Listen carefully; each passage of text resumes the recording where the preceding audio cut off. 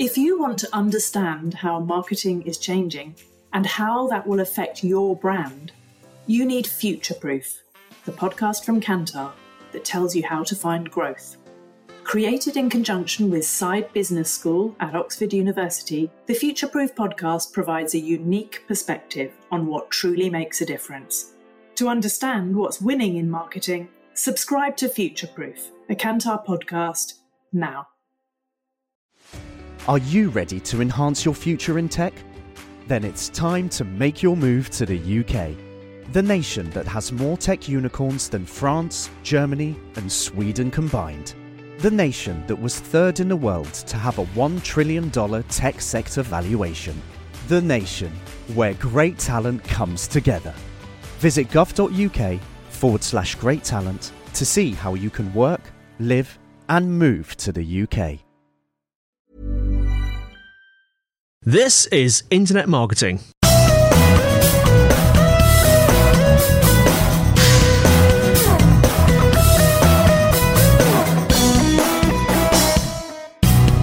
Welcome to the show where we give you the lowdown, the inside information and the word from the experts to help you use the internet as part of your marketing machine. Internet Marketing is brought to you by AI Digital at www.ai-digital.com. And in a very lively episode 47, a lot of talk about Twitter. I talked to Dan Rouse and Kelvin Newman about Twitter and the conversations that have been going on about Twitter at the many seminars that they have been talking at. I also speak to Scott Collier, a photographer who's making fantastic use of Animoto to promote his business.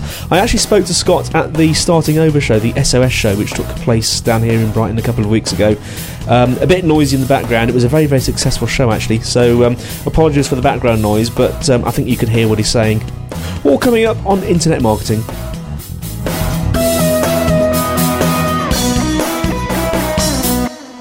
Hello everyone and welcome back to Internet Marketing episode 47. I'm with Daniel Rouse and Kelvin Newman. Dan, what have you been up to? Been speaking at an awful lot of conferences for the last couple of weeks, and what we found is that Twitter has been a huge topic of conversation. It's been phenomenal how many people are starting to explore it, how many people are using it and have no idea why they're using it, and everyone asking lots and lots of questions. So I've got a little example of something that I found very interesting about Twitter and how e-consultancy were using it, and I'll say a bit more about that in a moment. And then Kelvin has actually written a white paper on how you use Twitter and some really good practical tips, so we'll get him to look at that as well. But I just wanted to start off by saying thank you for all the feedback. I've had absolutely tons of feedback. Lots of people that came to the conferences came up and said they were listeners of the podcast and said hi, so that was really good to meet a few people.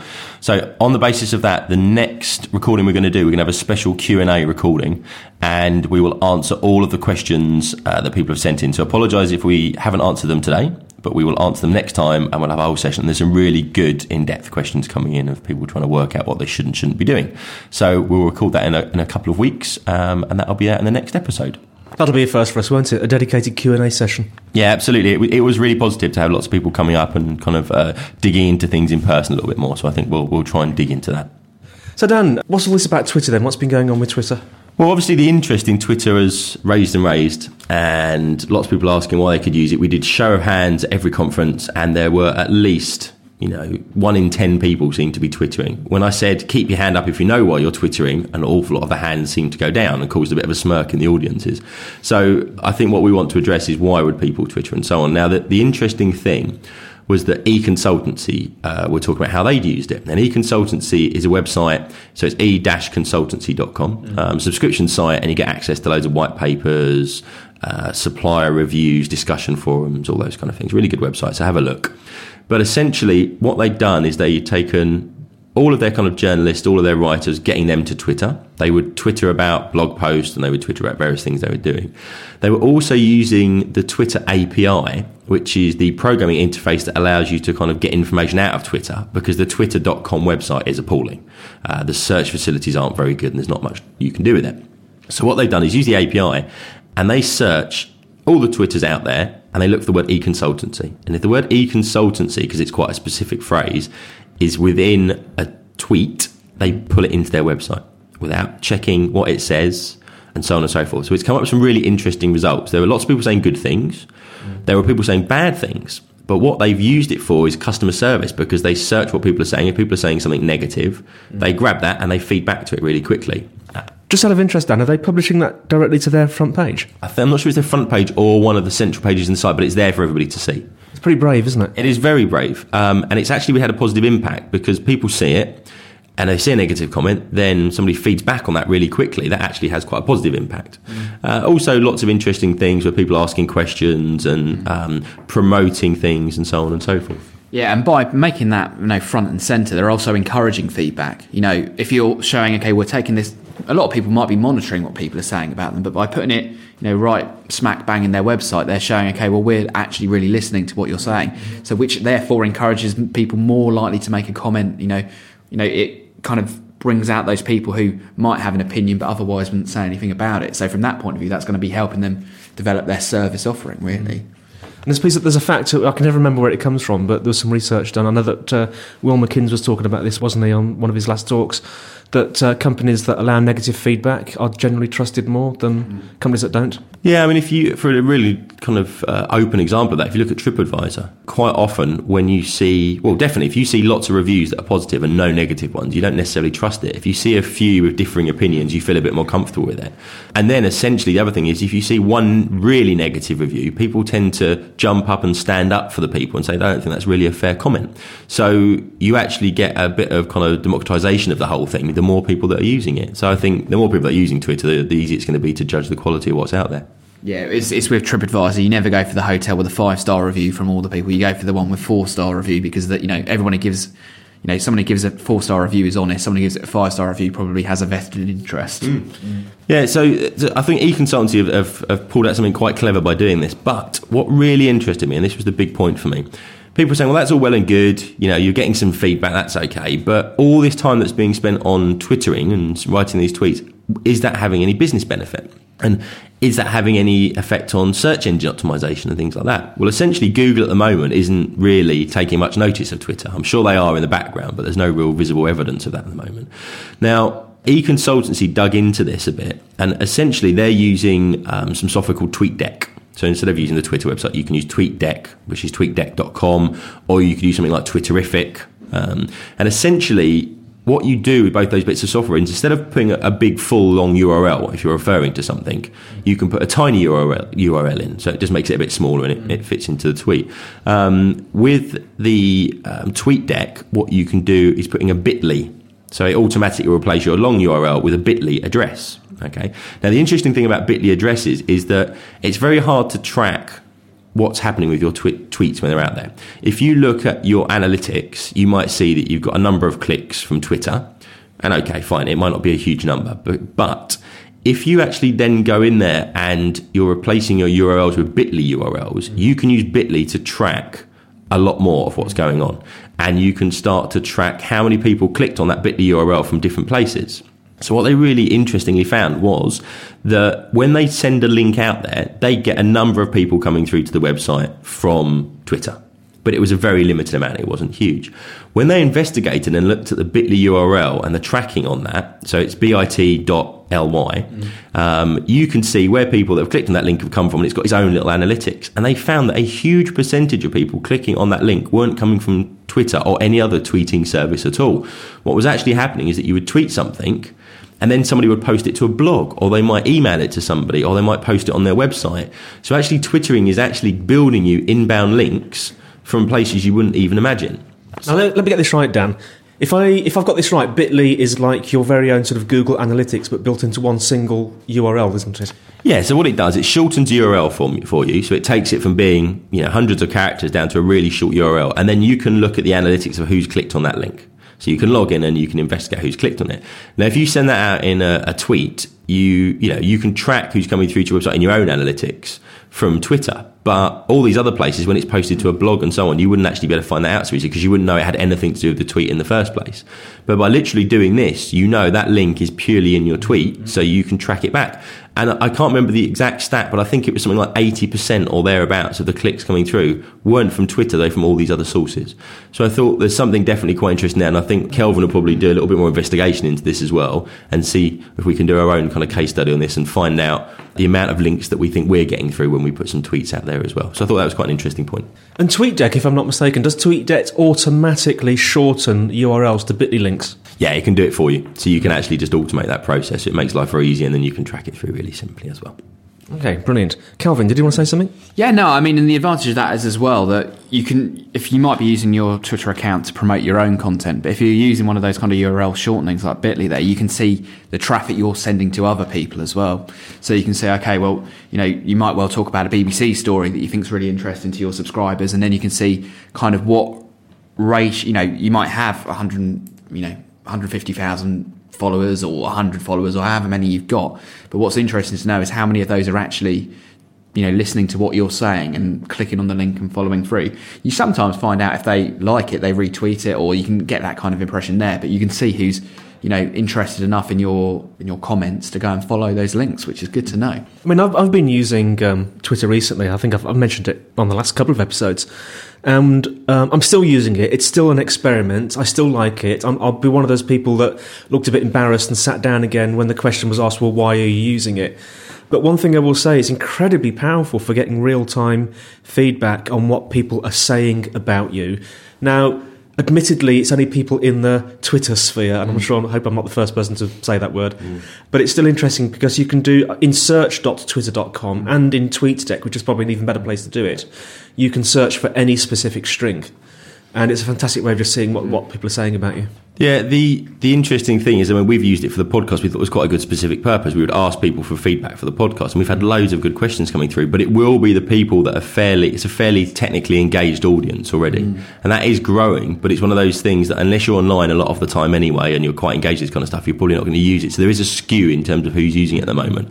But this thing of it, those people pushing it into blogs and other places is actually distributing the content a lot further as well. So if you tend to say something useful to people in a tweet, it tends to go a lot further than just twittering anyway, I think. Well, those statistics would indicate that Twitter is a very good way of getting a sort of a snowball effect out there started, because if most of those links were coming back from non-Twitter sources, and we know that Twitter was the only place where they started, that's really very interesting. Yeah, I think I'd go and take a look at the e-consultancy website, so e-consultancy.com, and have a look at what they're doing with it, because it's pretty clever stuff, and there's a fair amount of discussion going on there about it as well.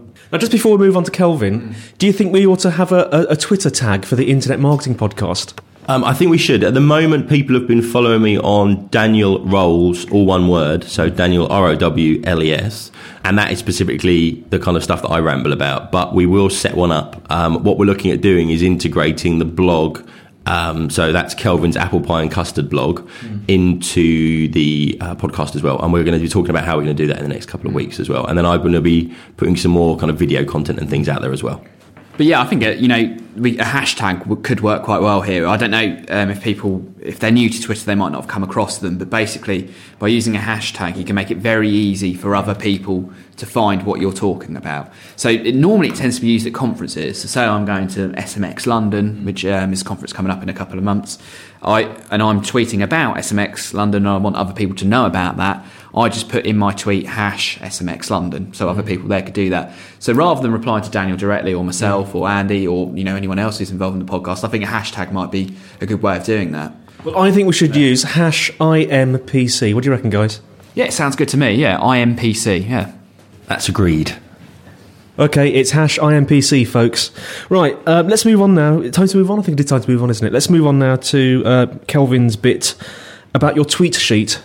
Yeah, I mean, I've just been working on a white paper that will be coming out fairly shortly. And as Daniel said, I'm really keen to get people's feedback on it. So if anyone wants to, drop by Apple Pie and Custard, which is our blog, which is at sitevisibility.co.uk/blog, or if you're already using Twitter, using that hashtag that we mentioned earlier, IMPC, it'd be really good. And what I'm hoping to do is to send out this tweet sheet to a few people beforehand to get their feedback.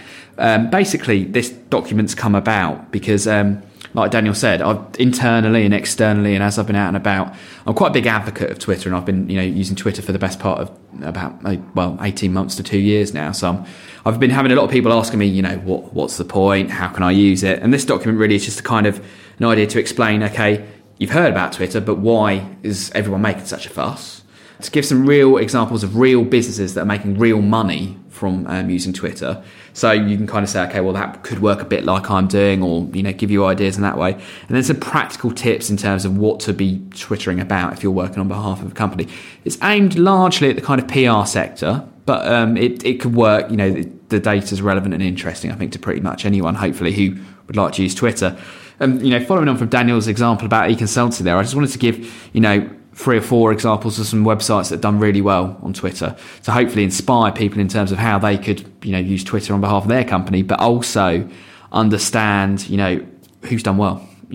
It's always inspirational in that kind of way. So, the main one that everyone tends to use when talking about Twitter is Zappos, the American shoe company. And they've kind of become the de facto case study for Twitter.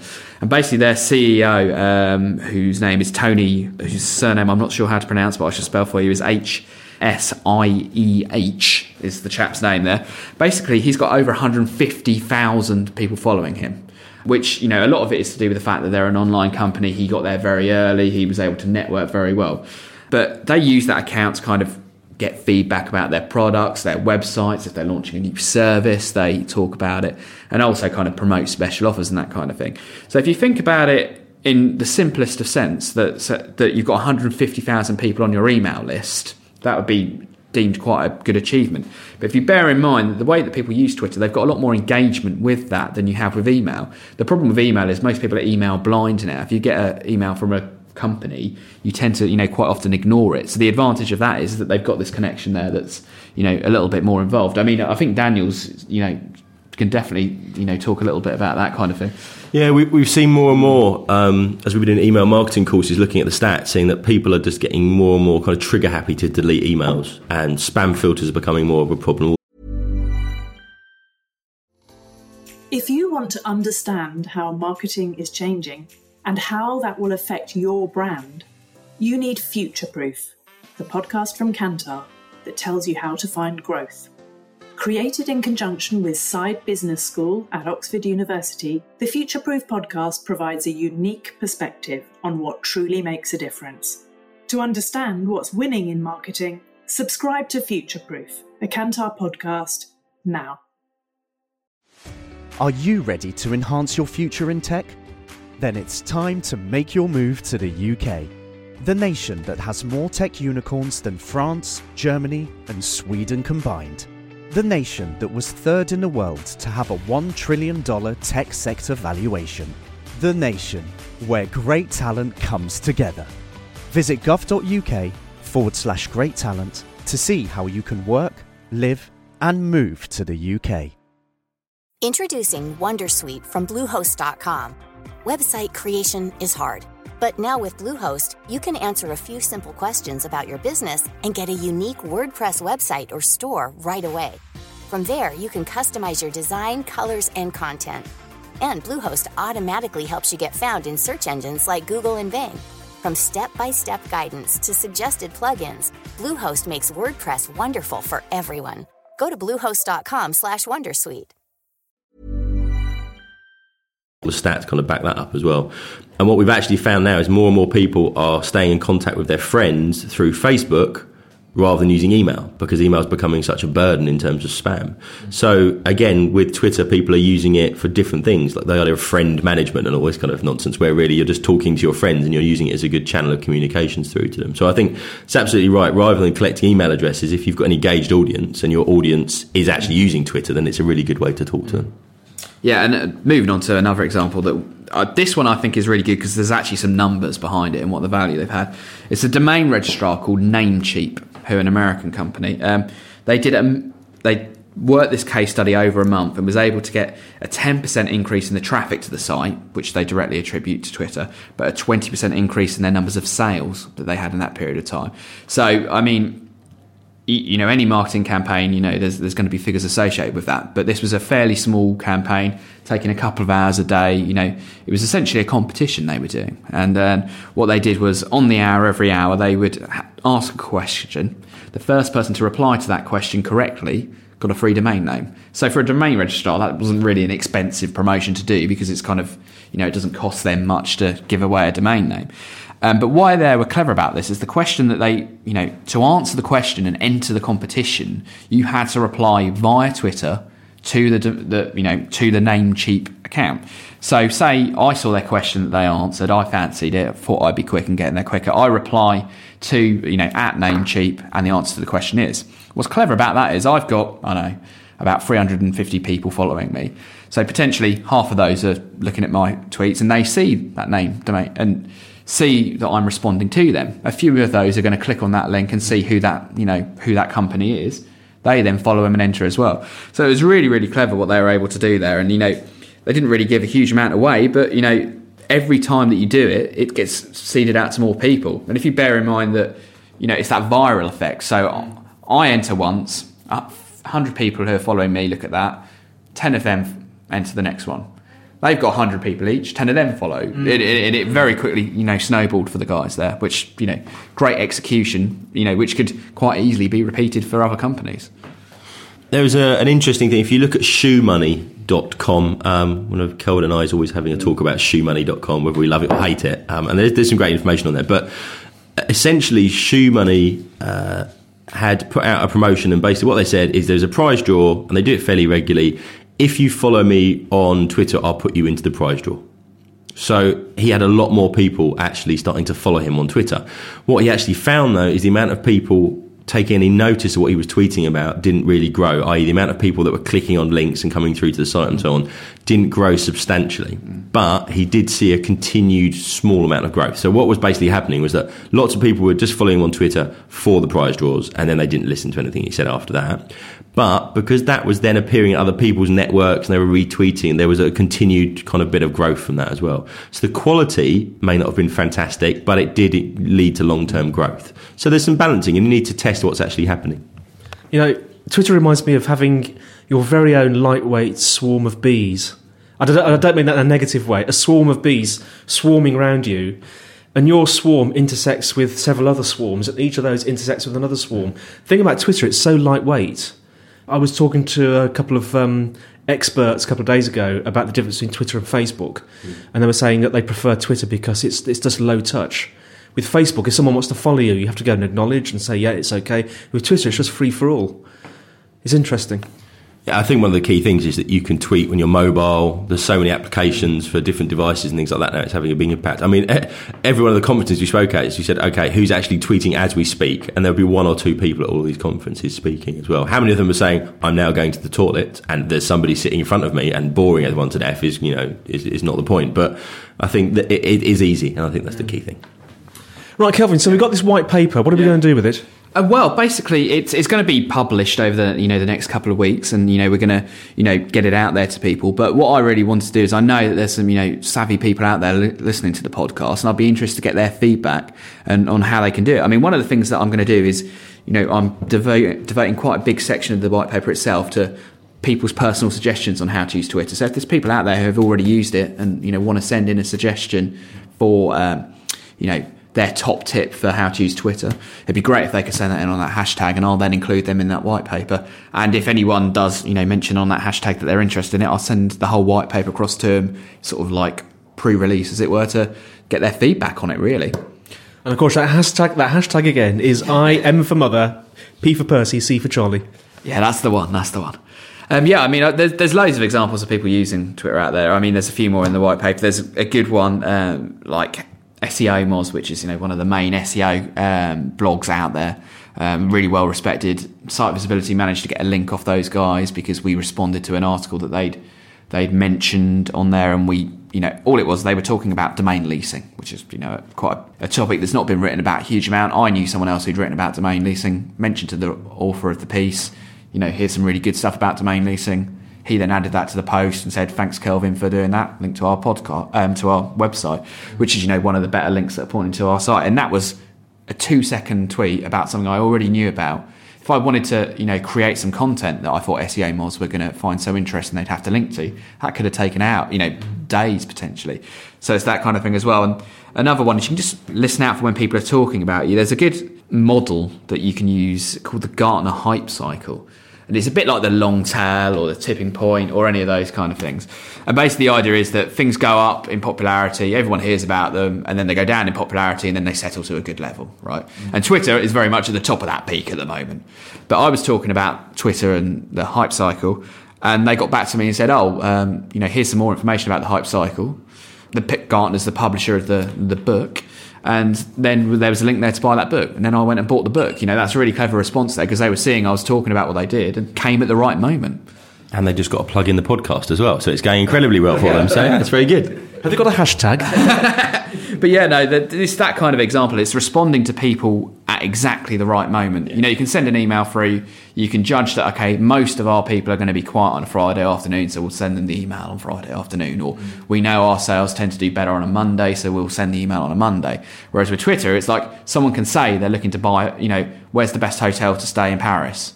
If you're a hotel in Paris and you see that person's looking for a hotel in Paris, spot on timing-wise. It is very real-time Twitter, isn't it? Because the head of that Twitter stream moves so quickly, thousands of tweets a second. So people tend to respond in a very timely way, don't they? Unless they're doing a search or something. Yeah, I think it's really important. I mean, the idea of using Twitter search has been a few job boards have sprung up and things like that as well. And they work, but what you'll see is the relevance declines very quickly in that once something's posted, people have reacted and the next topic is happening as well. So it's keeping that flow up as well. But what I'd say is that people make a great mistake of thinking, I must Twitter constantly because it needs to be updated. So they just get this constant flow of kind of benign information. The best way of doing it is just say things when you've got something to say, just like blogging. Provide some valuable content, say something that's useful, and just interact in a way that actually provides some value for people. And be prepared that you're not going to be able to hear everything that your followers are saying. With a blog, you'll want to read all the posts. We're used to you buy a book, you read the whole book. But Twitter's not like that. You just dip in for your 15, 20 minutes when you've got time to look and you're free. And, be interested in that 15, 20 minutes. What you don't have to do is go and find out what someone tweeted 4 days ago, because A, that is impossible to do if you've got a decent sized network, but B, it's probably already irrelevant. So don't be concerned that you're not up to date with it. Like Facebook, you can try and keep up with what most of your friends are doing, but Twitter, it's just transitory. You go for it when the moment's there and take advantage then. Well, I think we could talk for Twitter for hours, but I think we better cut it short there. Well, guys, thank you so much. So that's Kelvin Newman and Daniel Rouse talking about Twitter. Thanks, guys. Cheers. Thank you very much, and send in your feedback. We're going to move on now to a very short interview with a chap called Scott Collier, who is a photographer who is making very good use of Animoto. So here it comes. Enjoy.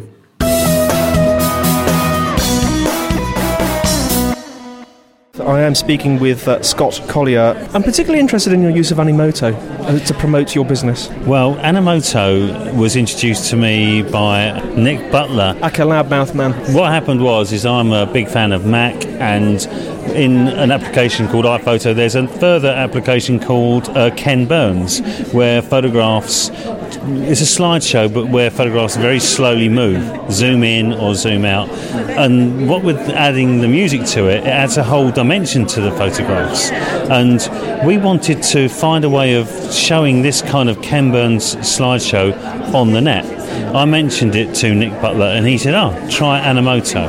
And so we went to the Animoto website, and we now propagate our business hugely as a consequence of our experience of Animoto. What we do is, I'm a wedding photographer as well, and so I'll go to a wedding, take photographs during the day, and when I come home of an evening, because I'm kind of pumped as a consequence of the creative environment that I've been all day, I'm not really ready to go to bed. So what I do is I upload my favourite 50 summation images of the whole day, upload their first dance music to the Animoto website, and then about 20 minutes later I'm able to download a Ken Burns type slideshow with the music that I'm able to title and put the bride and groom's name in, and but then the magic really starts, because what I'm able to do is that night I'm able to post it to my Facebook site, and then in the morning I ring up my bride and say, hey, go to Facebook, there's something nice there for you. And then what happens is Annie,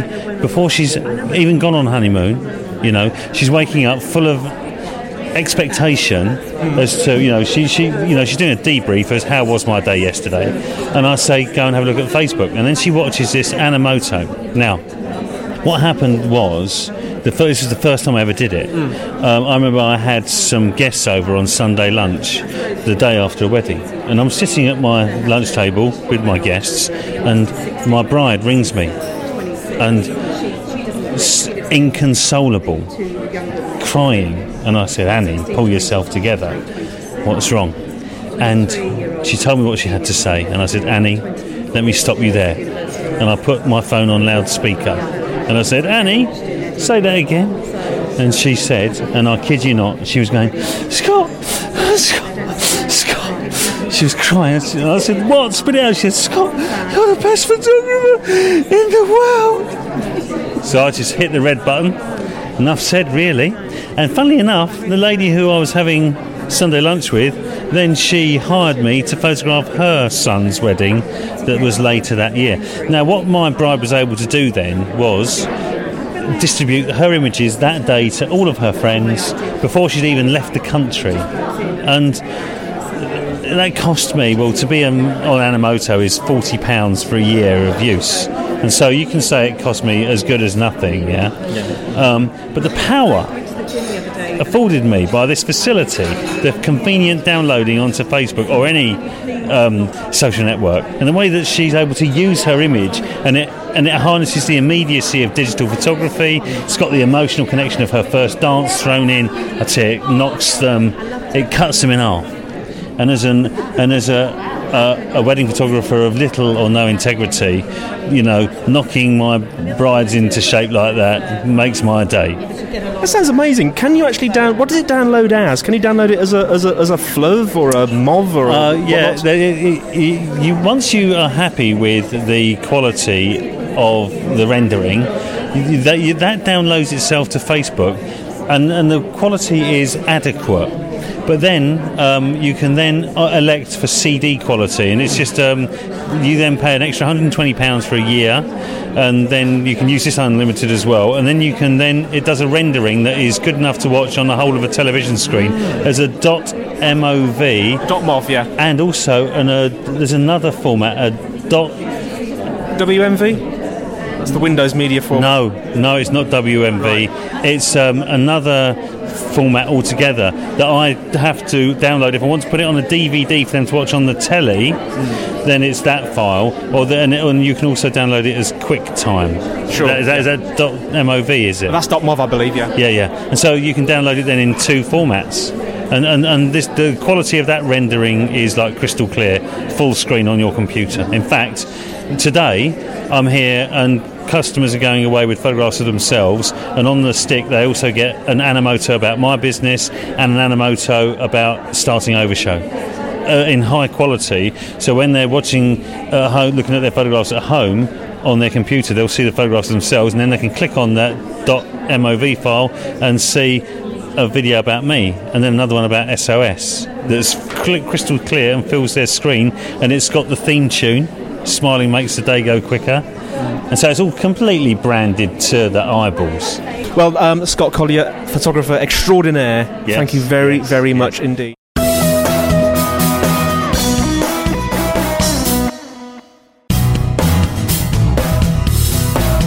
Well, that's it for this week's show. Thanks for listening. Hope you enjoyed it.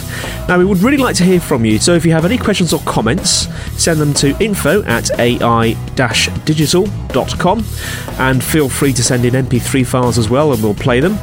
If you're a subscriber, we'd like to thank you for your valuable time. If you haven't subscribed yet and you'd like this show delivered to your earbuds automatically, you can find Internet Marketing on iTunes. Just search under the business and marketing and management categories. Or you can find us at Feedburner at feeds.feedburner.com/academyim. We'd also encourage you to leave comments on iTunes. Well, this is Andy White signing off, wishing you the best until we see you next time on Internet Marketing.